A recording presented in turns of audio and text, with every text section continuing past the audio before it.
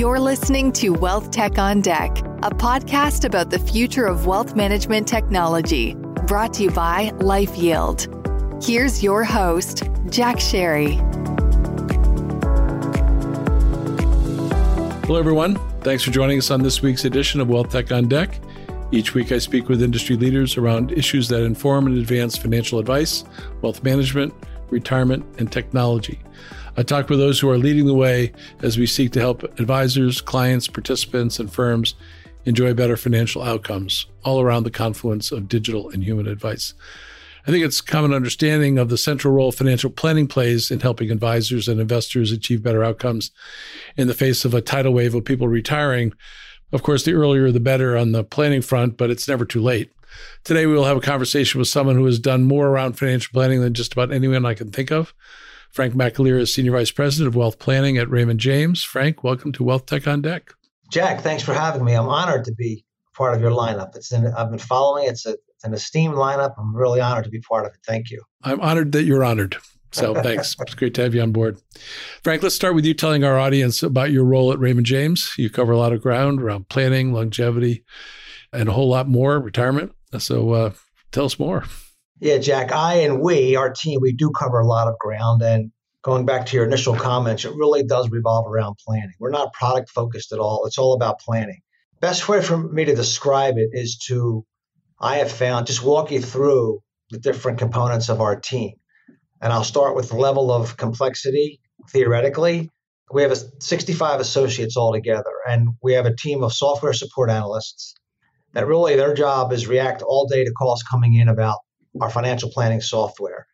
Our enterprise solution is MoneyGuide Pro, which we call GPM, which stands for Goal Planning and Monitoring. So we have a team that takes calls all day, from the simplest to the most complex calls. Beyond them and backing them up, we have a team of what we call financial planning consultants. They're all CFPs. It's about 10 or 11 financial planners that take one-off financial planning questions calls. A lot of them revolve around the evergreen topics of Medicare, Social Security. And also, when you get into a really, really complex GPM plan, again, that's goal planning and monitoring, they can jump in and really help the advisor with more complex techniques in the software. And then beyond that, we have a team of wealth consultants. And I would say our wealth consultants are the key component of wealth planning. Our wealth consultants are older financial planners, more experienced. They're all CFPs. They have more designations. And their job is really to get involved in high net worth, what we call cases, high net worth cases and ultra high net worth cases. A lot of times it's event driven.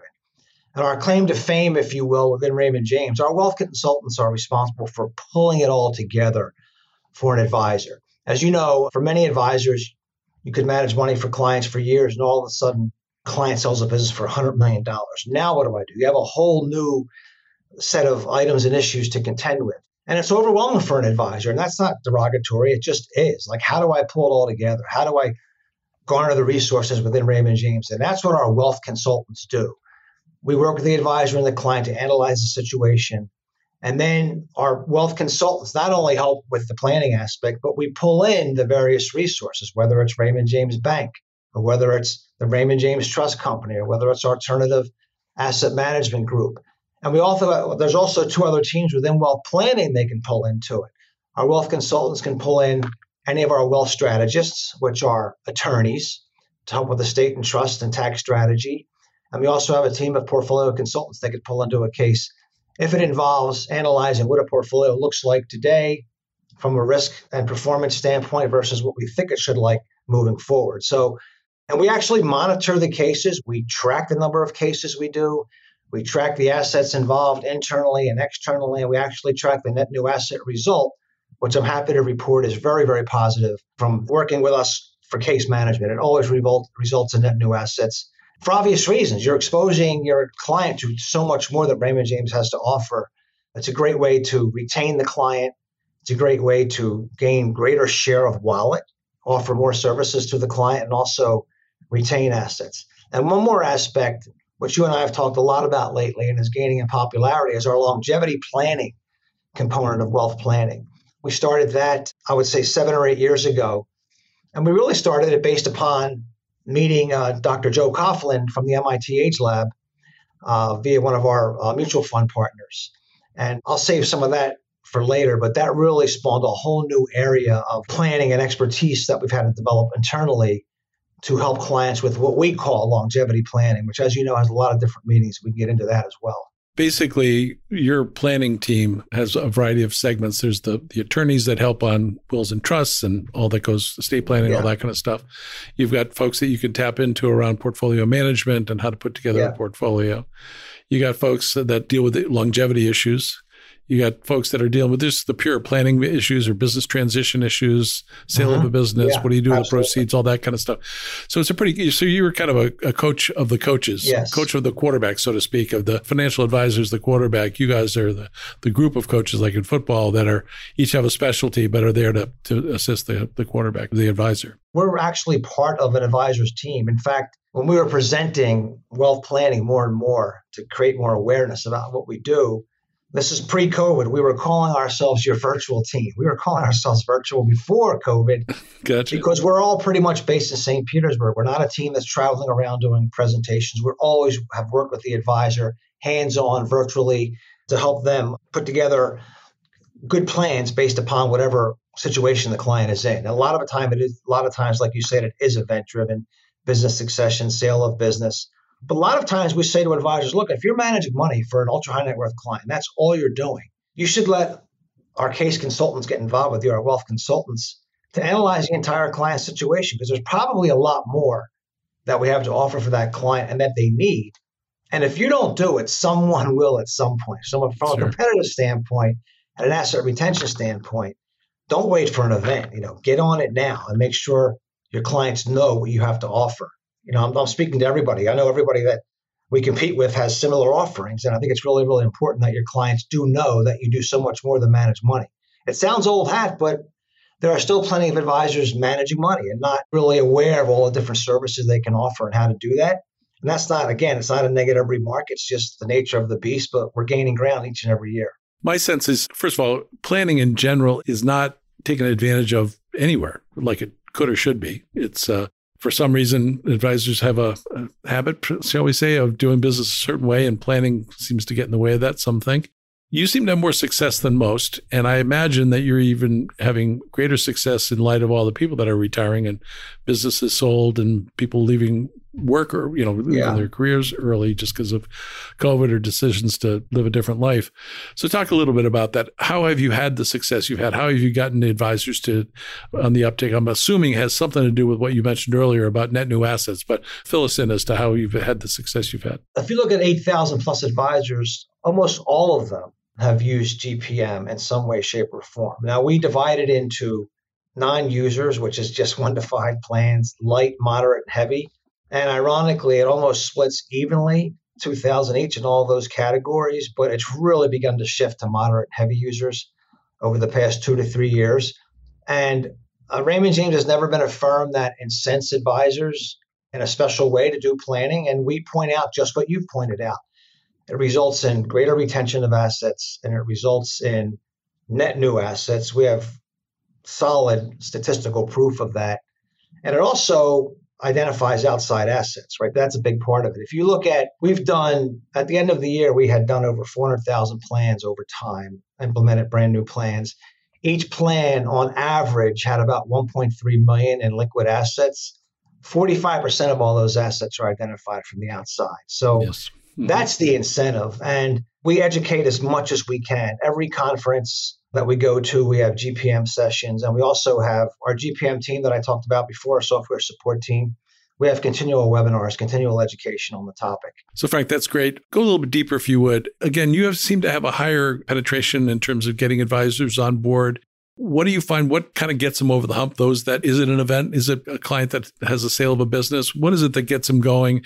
And it also sounds like you have a little bit more of a support network for them than I hear from other firms, but fill us in on how that all works. Gets them going on using our case consultants to do a case, you mean, wealth consulting? Yeah. Well, that's a question I even get from our executives team. Frank, why aren't more people using the wealth consulting team? Because the results are so fantastic. And as you know, and any listener knows, awareness is one of the biggest challenges that we have, right? That's really one of the biggest challenges. So what we've begun, in addition to educating what we do and how we pull it all together, I think any advisor, any business person for that on that point is really, okay, that's great, but what are the results, right? So we did an intense study for fiscal year 20 on it was called the Productivity Initiative. And our statistical team looked across the firm and we said, okay, when it comes to organic growth, which as you know is really, really important, look at net new assets, look at revenue per relationship, and look at what has created the new client relationships. There was 3 to 5 products or services within Raymond James. And in all 3 instances, our wealth case consulting was in the top 3 or 5 resulting. So we're spreading those stats that can't be questioned, really. It was really intense statistical study to point out that there are results in this too. And it is a change. It's a change. I've talked to a lot of advisors, about case consulting and longevity planning. And they'll say, Frank, my clients love me. They're never going to go anywhere. And they'll love you till they don't. Sometimes when I'm in a Philadelphia wise guy mood, I say, well, you know how many people went to the altar saying, I would never leave you? I mean, it's happened. So, I think you just need to be aware from a competitive standpoint that someone could swoop in and say, hey, is someone talking to you about banking services, lending services, trust services, doing estate trust document review for you? And if you're not doing that, it's a very, very good chance you could lose that client. So it's competitive, but also the stats that leave no doubt that if you're really interested in organic growth and growing revenue per relationship, this is the way to do it. So Frank, this doesn't apply to you and I, but you may notice that the baby boomer is getting older and more are retiring every single day. And one of the areas that you guys have led the industry around is longevity, longevity planning and products that help support that exercise. So talk a little bit about what you do and how you do it and maybe some of the results that you've found so far. A quick background is that I talked about Joe Coughlin and MIT Age Lab. And 7 years ago, he introduced to us the 3 questions that determine the future quality of your life. I think you know what these are. Maybe many listeners do, but it's the 3 questions we should be asking ourselves if you're a baby boomer. Who's going to change my light bulbs? How will I get an ice cream cone? And who will I have lunch with? And they all relate to who's going to maintain your home if you're going to age in place. Can you do it? The ice cream cone is about freedom of transportation, and who you have lunch with is about your social network. And it really resonated. Like, wow, these are earth-shattering questions that we're not asking that we found clients do want to talk about. I know I want to talk about it. And back then, we said to our advisors, go out in your communities and get to know the Medicare provider and the gerontologist and the elder care attorney. And our advisors quickly said, wait a minute, Frank, that's too much. We can't do that. Most of all, we don't have the expertise and we're afraid that we'll make a bad choice. So I came back to the home office, so to speak, and I said, we should go out and find resources that are national in scope, run them through our Raymond James procurement process, which is very intense. So we can call them a vetted partner and we can co-brand with them. And that's just what we did. So our view of longevity planning, which is continuing to evolve, was if you're asking these types of questions, it doesn't have to be just those 3. But what we found is FAs would ask these questions and clients would say, oh my God, thank you so much for helping me think about this and plan for it financially. My next question is, where do I start? Where do I go? So what we did is we developed resources in the areas of critical care diagnosis, caregiving, aging in place, safety of information, gathering of information in an organized fashion. And the first resource we started with was a Medicare partner. And we started with Medicare because you have to make a decision at 65 unless you continue to work. And sometimes now pre-65, which is becoming a really hot topic, pre-65 insurance. But we viewed that as a way to really differentiate yourself and also provide resources that are needed and wanted by these clients. I mean, one of the really defining moments for me was when I went to Boston to MIT and they had a dementia symposium. And there was a young couple and the husband had early stage dementia. And I remember his wife saying, like, he was fine sitting there, but, it comes and goes. And 1 minute he could be fine in conversation. The next minute he could be walking out the door for a walk, so to speak. But what she said is the hardest part was pulling it all together and going here, there, trying to pull it all together. And that's when I said we should really work over time to make sure our advisors are the center point advisor. So the resources I talked about, for example, one is Pinnacle Care. You have a critical diagnosis. What do I do? We're not going to be the expert. We're not going to be the one providing that advice. But if we can be the center point and point our clients to that resource. It's going to make us more valuable. And not only that, if we're aware of all these items that a client could or could not encounter in the future, it really is a big part of the financial plan. Like you have to account for this financially. So we're saying we're not only going to account for it financially, we're also going to account for it resource-wise. Here's the contingency you need to have for this. If it doesn't happen, great, that's found money. But if it does, here's the vetted resource that we recommend you could utilize to help you figure out, can I age in place or can I not? If I can't age in place, what is the best alternative for me? Is it a continuing into a retirement community? Is it care at home? Is it a nursing home? Things like that. Does that make sense? Totally. So you've talked about what you have accomplished so far, which is frankly a ton. Talk about some stuff you're particularly excited about now that you're working on, and also what you see happening for the future. In other words, you really put together a great program from everything I've heard before and just got more detail now. What are you excited about now, and where do you see the world going around planning and around helping people as they retire and as they go beyond? Well, for planning and longevity, they're kind of intertwined. Sure. I would say where we see the business going, and I think that you do as well, it's much more personal. There's much more emotional intelligence required, and there's much more empathy required. It's, the term used, holistic. But when you look at some of the longevity resources we talked about, coupled with wrapping that into a plan and making sure you account for it with the resources, that's where we see it going. And what we're doing for the future, like right now, the resources that we have, they're all one-off resources. They're not integrated anywhere yet. So the next step for us and for any other firm that's contemplating this is, how do you integrate it into your service offering? How do you bundle it? So instead of talking about 5 different resources, it's, for example, the Raymond James post-COVID longevity planning suite of products and services, right?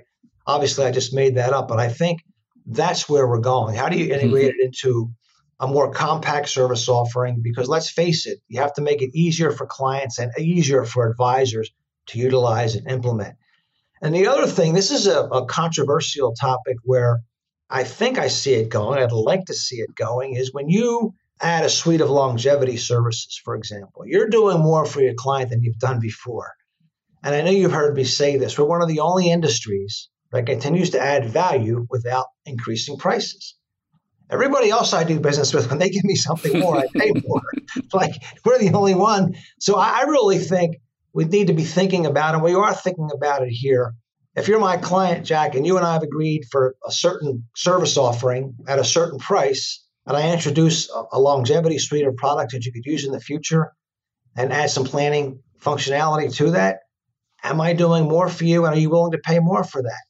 Remains to be seen, but I think we really need to examine that. Instead of talking about fee compression, maybe we should be thinking about fee expansion and not, because if we continue to add value without increasing prices, we're going to squeeze ourselves out of business. I love the notion, and I look forward to watching you fight that battle from afar. It's a battle. There's no doubt. I mean, we've talked to advisors. We have a number of advisors that want to go to the market and beta test a packaged offering.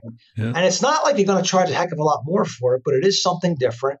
Yeah. It does require more effort. Even if the home office provides it in the Raymond James model, it's still more work. And should you be compensated for that? Time will tell. And worst case, it's incredible value add, worst case. Yeah, totally. You and I have spoken a fair amount about what I refer to as comprehensive advice platforms. So it seems like everyone in the industry is starting to connect the dots on all the capabilities you've just described. Not all of them, because there's a lot there, and time will tell. It's not all going to be connected overnight, but certainly we're moving toward a more coordinated set of advice offerings, shall we say. So that means technology. Talk a little bit about that. How do you see technology playing a role as we move forward? Because I'm particularly struck by, you just mentioned about, frankly, more, it's personal, it's more empathetic. In other words, you're more about what the person is feeling and their healthcare and all this other stuff that is less quantifiable, let's say. But it does seem that in order to have that more of a counseling kind of approach, you also have to have more technology to give you the time to provide that. So talk about that, if you would. Well, I can tell you that one of the things we're doing here is integrating more of the longevity resources, for example, onto client-facing, our client portal. I think that's a big part of it. And I've talked to a number of my partners in the business. This is something that clients will get excited about you talking about. They don't expect you to talk about it. They're not going to ask you to talk about longevity planning, for example, or critical care services or aging in place services because they don't expect you to have it. So we're looking to utilize technology as a way to get the word out to clients so it's more demand driven. Like, I didn't know Raymond James did this. I just saw it on the website, or I saw it on my advisor website. I want to talk to you about that. And we're also looking, internally to have portals, if you will, for each resource so advisors know when clients are asking about it and expressing an interest in it and also utilizing it. Because a lot of times when we refer a client to one of these longevity resources, because of PII, we don't get involved. Like, we're hands off. Right. But we do want to know if they utilize the resource. So I think that's one of the ways I think technology can really help in getting the word out, because it's really hard for an individual advisor, verbally or in written word, to get it out. Like, let's use technology to advertise more and let the world know that, hey, this is something you're thinking about. We're all thinking about. We have it right here. Yeah, I guess the biggest hump to be gotten over is, and you've seen the statistics, our friend Steve Gresham cites it frequently, but the top issues for clients are not the top issues that advisors like to talk about. No. The top issues around issues of healthcare and longevity. Yeah. Expound on that. That's a great point. It's one of the hurdles. I remember when we first introduced this concept, let's say 7 years ago, I had advisors like, why are we doing this? This doesn't make sense to me. Our retort, our answer to that is, well, when you look at a financial plan and accumulating assets, it's not just about accumulating. It's what are you accumulating for? What is the end in mind? And getting back to where I see the future, like the future, you've heard me say this, and Steve asks me all the time, the end in mind is peace of mind. And how do you define peace of mind? I put my head on the pillow at night, and I know that I financially, if anything comes my way, I'm ready. I know what resources I'm going to use.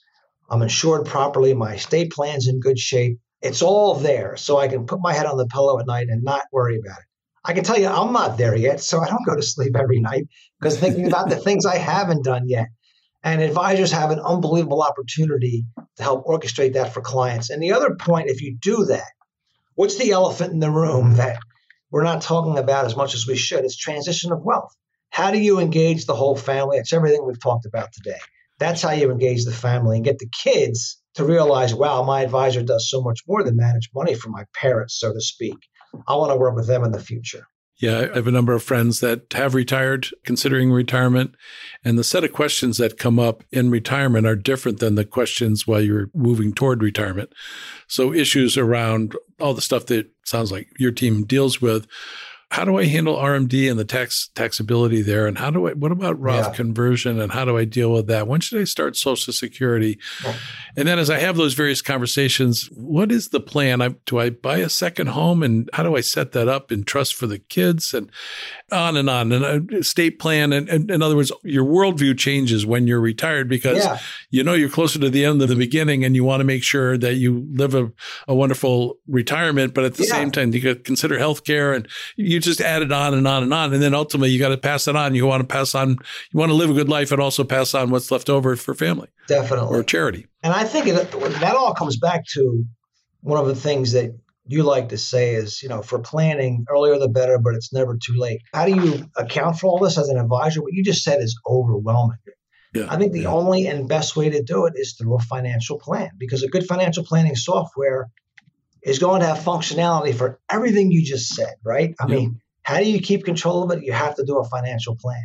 And I almost feel, I don't know what the word is, guilty saying that, like, yeah, of course. But it's not, of course, because we still know of a lot of the advisor population that is not really utilizing financial planning software. And if they are, they're not utilizing it to the extent that it could be used. There was a great article a few years ago called "We Built It and They Didn't Come." And it was an article about really sophisticated financial planning software that if it's, 10 stories deep, advisors were only using the first 2 stories, right? So, but that's where it all begins. I think when you think about being overwhelmed, get that plan in order.